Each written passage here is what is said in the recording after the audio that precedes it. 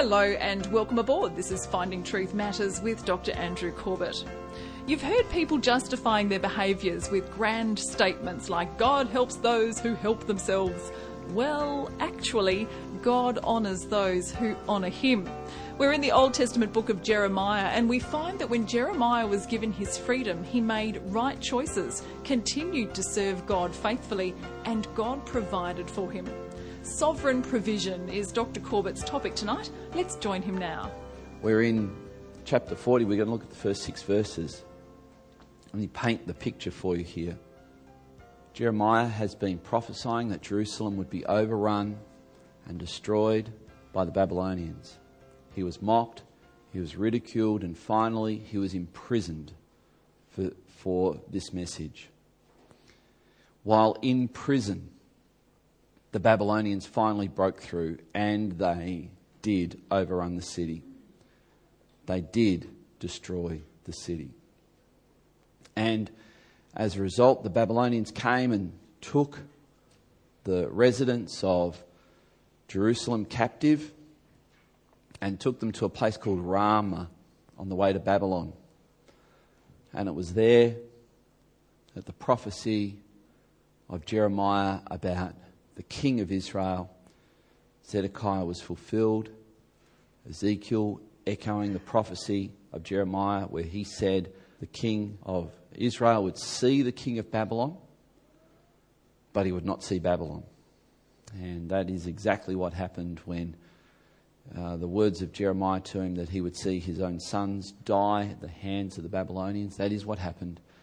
And after that, the king of Babylon had this man blinded, which is a nice way to say it. Jeremiah's there in Ramah. He's in chains, and Nebuzaradan, the captain of the guard, recognises Jeremiah and asks him, "Are you Jeremiah?" He says, "Yes, I am. How do you know of me?" He said, "Everybody in Babylon knows of you, and the king knows of you. And the king has ordered that I'm to release you and give you, for all intents and purposes, the status of citizen. And a citizen of Babylon could enjoy all the privileges that comes with that. Freedom to live wherever they want, to do whatever they want." And that was bestowed on Jeremiah, the only Jew to whom it was bestowed. And so he's free with this offer. Come to Babylon. You can live in the palace, eat at the king's table, and he will look after every need you ever have. Pretty good offer. Or you can go wherever you want to go. You're a free citizen of Babylon. Do whatever you want to do. And this is the choice Jeremiah is now facing. So we're going to read this. This is called sovereign provision. And we're reading from chapter 40, verse 1. The word that came to Jeremiah from the Lord after Nebuzaradan, the captain of the guard, had let him go from Ramah, when he took him bound in chains along with all the captives of Jerusalem and Judah who were being exiled to Babylon. What we're about to see now is something that is amazing, and that is this. Nebuzaradan does not know God, and yet sometimes the activity and the word of God is better recognised by those who don't know God. I think of examples of this. I think of a couple of decades ago when the minister at St Paul's in England made a statement questioning the virgin birth of Christ. And he challenged some of the most basic tenets of the Bible. And here we have this man in this esteemed position questioning the very word of God to which he had sworn an oath to uphold. And that night,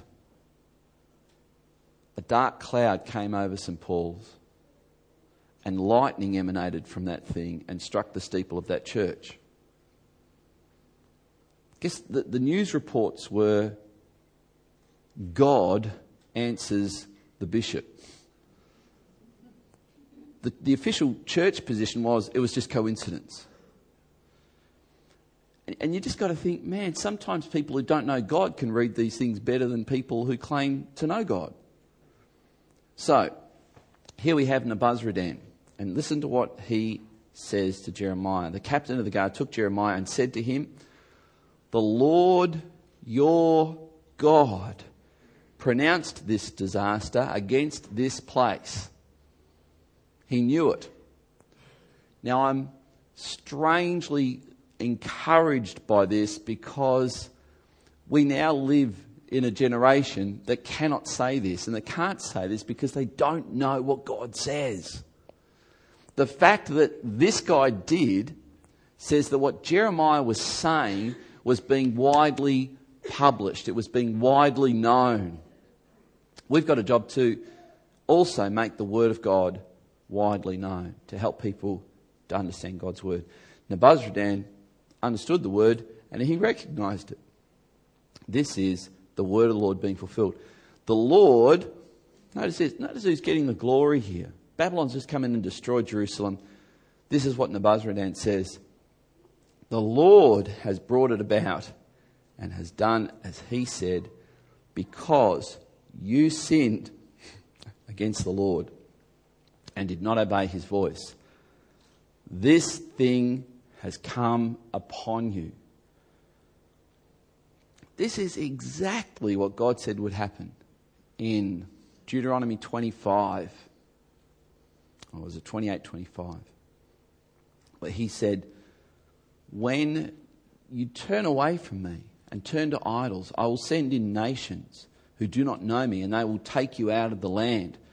And the people will say, why has this happened? And the answer will be, because these people turned away from the Lord. This is fulfilling that prophecy given by Moses back in Deuteronomy. Exactly as it was foretold there. God had provided, and this is interesting because we're in this section of Jeremiah where, you remember he was in prison and he's concerned for who? Remember who he's concerned for? Ebed-Melech. Remember that, the Ethiopian guy? And remember how last time we pointed out, here's Jeremiah in prison. And if I was in prison, I wouldn't be concerned about anybody. I'm sorry. You know, I'd like to tell you that as a pastor, I'd be, constantly interceding for you as I was rotting away in some prison cell. But my human nature is I'd probably be the biggest sook under the sun. How do I know that? Because I already am. Thank you, darling. Smile of affirmation.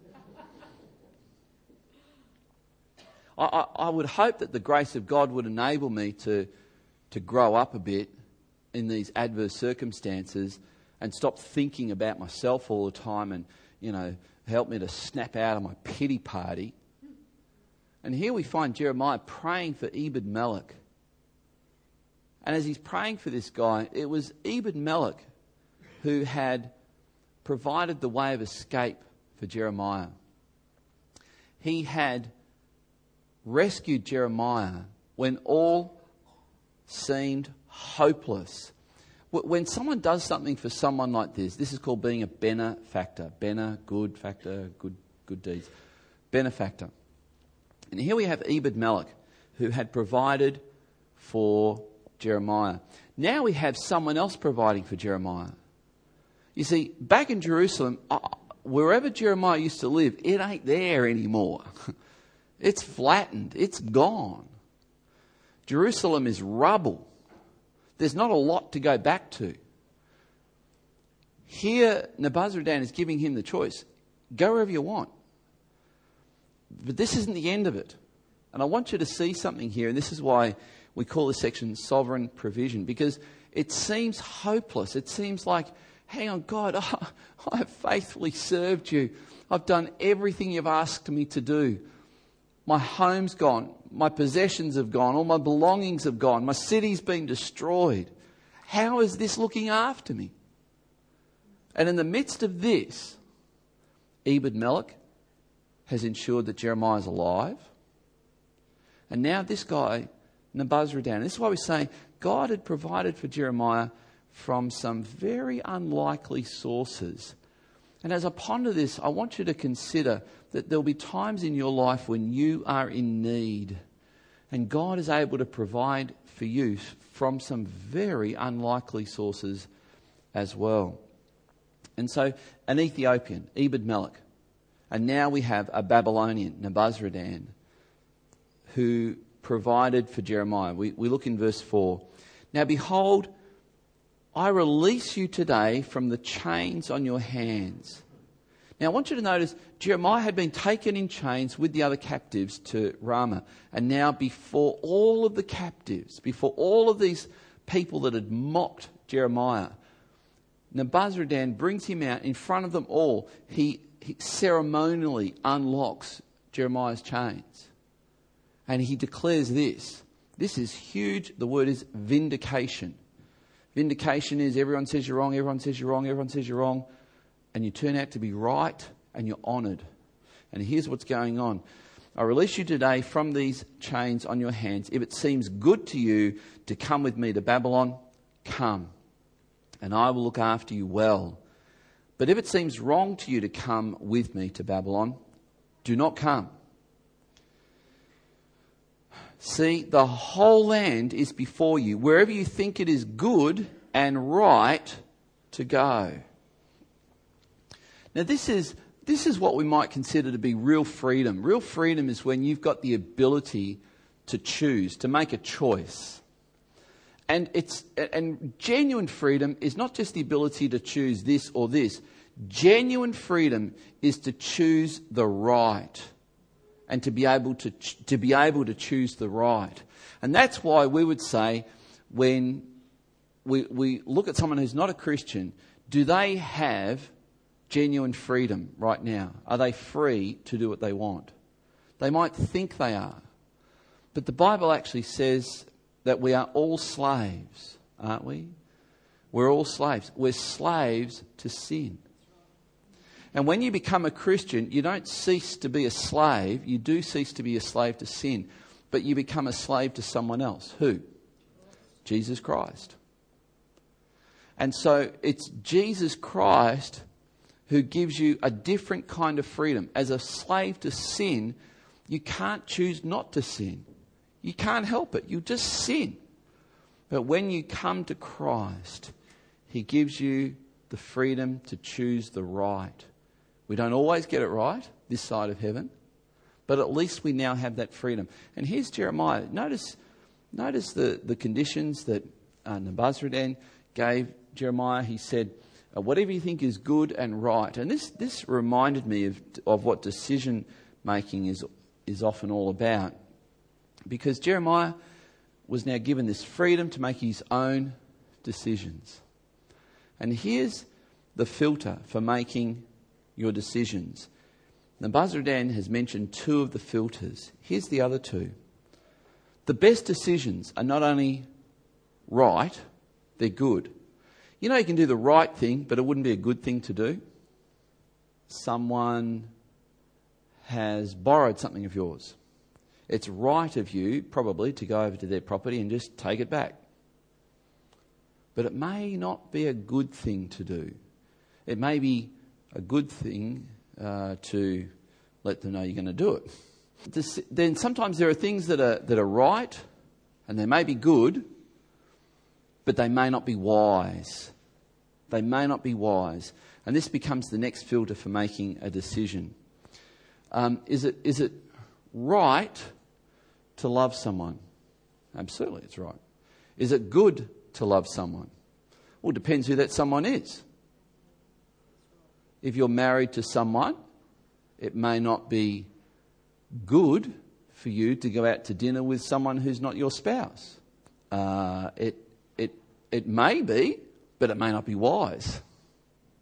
And so we use these filters to make a decision. And this is ultimate freedom. When you can make a decision that is good, right, good, wise, and loving. A loving decision. A decision that considers other people, not just your own needs or your own wants. Verse 5, if you remain, this is Nebuzaradan talking to Jeremiah, then return to Gedaliah. Gedaliah was, as we'll see in a moment, appointed the governor by Nebuchadnezzar. Gedaliah, the son of Ahikam, son of Shaphan, whom the king of Babylon appointed governor of the cities of Judah, and dwell with him among the people. Or go wherever you think it is right to go. So the captain of the guard gave him an allowance of food and a present. And let him go. Wonder what the present was. My guess is it was probably a bag of money of some kind. Here's Jeremiah. He's in chains. He's being led to Ramah. You can imagine the thoughts. Oh man, I wasn't supposed to be going to Babylon. What's going on here? And then this happens. And even now, I wonder what he was thinking, because we still don't know his decision yet. He's now got the decision. Is he going to go to Babylon and enjoy the king's fineness, the fine food, the accommodation, the honour, the prestige of being in the palace? Or is he going to return to, and he won't be able to go back to Jerusalem because it's just rubble, so he'll be stationed just outside Jerusalem, a place called Mizpah. And this is the choice. This is the decision Jeremiah is now facing. Now here's, I think, an important point to notice. God has used Ebed-Melech, the Ethiopian, to look after Jeremiah. Unlikely source, a eunuch, an Ethiopian, not a Jew. And now God is using Nebuzaradan to look after Jeremiah. Unlikely. Strange that God would do this. But this is how God sometimes operates. And I wonder if Jeremiah realised at this point, God really does care for me. And here's something we see in Scripture. God always honours those who honour him. He always honours those who honour him. Always. We see this principle throughout the Old Testament and the New. Proverbs 19, verse 17, whoever is generous to the poor is really honouring the Lord. It says, whoever is generous to the poor lends to the Lord, and he will repay him for his deed. Whoever gives to the poor, notice that, not lends, gives to the poor, is lending to the Lord. Do you think the Lord repays his debts? It's a word picture, isn't it? That shows God will always honour you for that. I'm sure if we opened up the mic tonight and said, has anyone got a testimony of how they showed an act of generosity towards someone and they felt that God honoured them for it? Oh man, we could be here all night. I can just share with you story after story from my own life where I felt challenged to give in some way to something as some cause or something to do with the kingdom, and God has honoured it. He's just honoured it. We could look at this. Matthew chapter 10, Jesus said this, and whoever gives one of these little ones even a cup of cold water because he is a disciple, truly I say to you, he will by no means lose his reward. So just by giving a cup of cold water, by giving seemingly the most insignificant little thing, God says, I'll honour you for that. Now the context, of course, is helping disciples share the gospel. This is just profound. Jesus Christ offers to provide for all who faithfully serve him. You cannot lose in serving Christ. I heard someone describe William Wilberforce. He lived rich and died poor. And I've heard people say, in fact, I've read biographies about this, about William Wilberforce, and I've read several biographies about him, where they comment how sad it was that he died a pauper. And then I heard someone put a different spin on it. They said that before Wilberforce died, he ensured that he gave away nearly all his wealth so that he had very little left. What an honourable man. And I thought, that's a different spin. He lived rich and died poor. And he did it very deliberately because he wanted to be a generous man. And God had provided for him throughout his entire life. Jesus said this, that sort of backs up this statement, Matthew 19, verse 29. And everyone who has left houses or brothers or sisters or father or mother or children or lands for my name's sake will receive 100-fold and will inherit eternal life. Wow. He really is serious about looking after people who say, I'll follow you, I'll serve you, I'll lay down my life, I will give you whatever it takes to advance your cause and your kingdom. And I'm stirred when I read the life stories of missionaries who have said, I'm going to go to a foreign land, and many of them, and I think of people like Hudson Taylor, and we think of William Carey. William Carey is a classic one. William Carey, who went to India, and there was a group of churches back in England that said, we'll support you. And shortly after he got there, those churches forgot about him and stopped supporting him. And his wife died. He buried 2 of his children very early on. And all of these circumstances could have worked against him. And then there was a benefactor that came on. God brought a benefactor into his life, someone who provided for him. And the rest is history. Some 400 million Indians can trace their conversion to Christ because of the work of William Carey to this day. Amazing. And Jesus says, you'll never lack by serving me. Verse 6. Then Jeremiah went to Gedaliah, the son of Ahikam, at Mizpah, and lived with him among the people who were left in the land. So there's your choice. Jeremiah has essentially said, I choose to go back. I choose to live with the people. This is profound. I'm fearful for a generation of young people who today say, I'm a Christian, but this is my fear, that compromise is justified. That's my fear. That sacrifice is foreign. Jeremiah has just, in that one statement there, can you read what he's just sacrificed to do this? This is enormous sacrifice. And we live in an age, and running church and YFM and seeing that these essentially volunteer organisations, it's really difficult to get volunteers today. Why is that? Because the whole generation says, I want to be paid. And that's fine. I get that people want to be paid. I get that. But I'm just wondering, does anyone get sacrifice?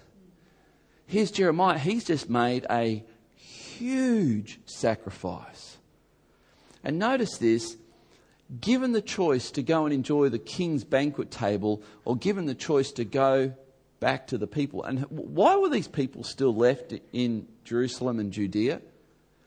They were considered the uneducated. They were considered the poor. They were considered the unskilled. They were considered of no value to Babylon.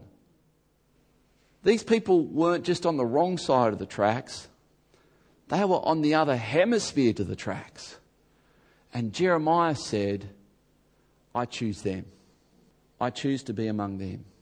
Given the choice, Jeremiah chose to be among the people. Why? I think it was because of his heart for God. And when you've got a heart for God, you've got a heart for people. You look at people different. I wonder if you can think of Jesus. He was enjoying the king's banqueting table. The real one in heaven. He was enjoying, the psalmist said, infinite joys. Joy forevermore. To be in your presence, O God, is to experience joy forevermore. That's what Jesus had. And then he chose to be born a babe in Bethlehem and to be among people. Wow. He chose that. He chose to become one of us. He chose to reach out to us. This is the Jesus whom you follow. Not robed in purple, not wearing gold chains with great big crosses on them. I'm saying that to be a little bit provocative. This is the Jesus that walked. This is the Jesus that chose a family, Joseph and Mary, who lived in Nazareth. Do you know what Nazareth is? Nazareth is where you don't talk proper. Nazareth is where you're from Galilee. You know, in Galilee they say y'all. They have a straw out there. These are the Galileans, man. These are y'all Galileans. Jesus chose to be raised there. What does that do to your nice middle class sentimentalities? It should cause you to roll your sleeves up and go, I don't want to be a snob. I want to love people. I want to care for people. It's not about life, it's not about stuff. It's about people. This is the Jesus you follow. This is the Jesus you worship. This is the Jesus you claim is your Lord. And if you're following him, guess where he's going to lead you? He's going to lead you to be among people. Given the choice, Jesus wants you to choose to be among people. And if you make that choice, if you say, okay, Jesus, I will be your hands, I'll be your feet, I'll be your mouth. I will care for people. I will give a word. I will give a touch. I will give a look that says, you love them. And if you do, he promises that he'll take care of all your needs.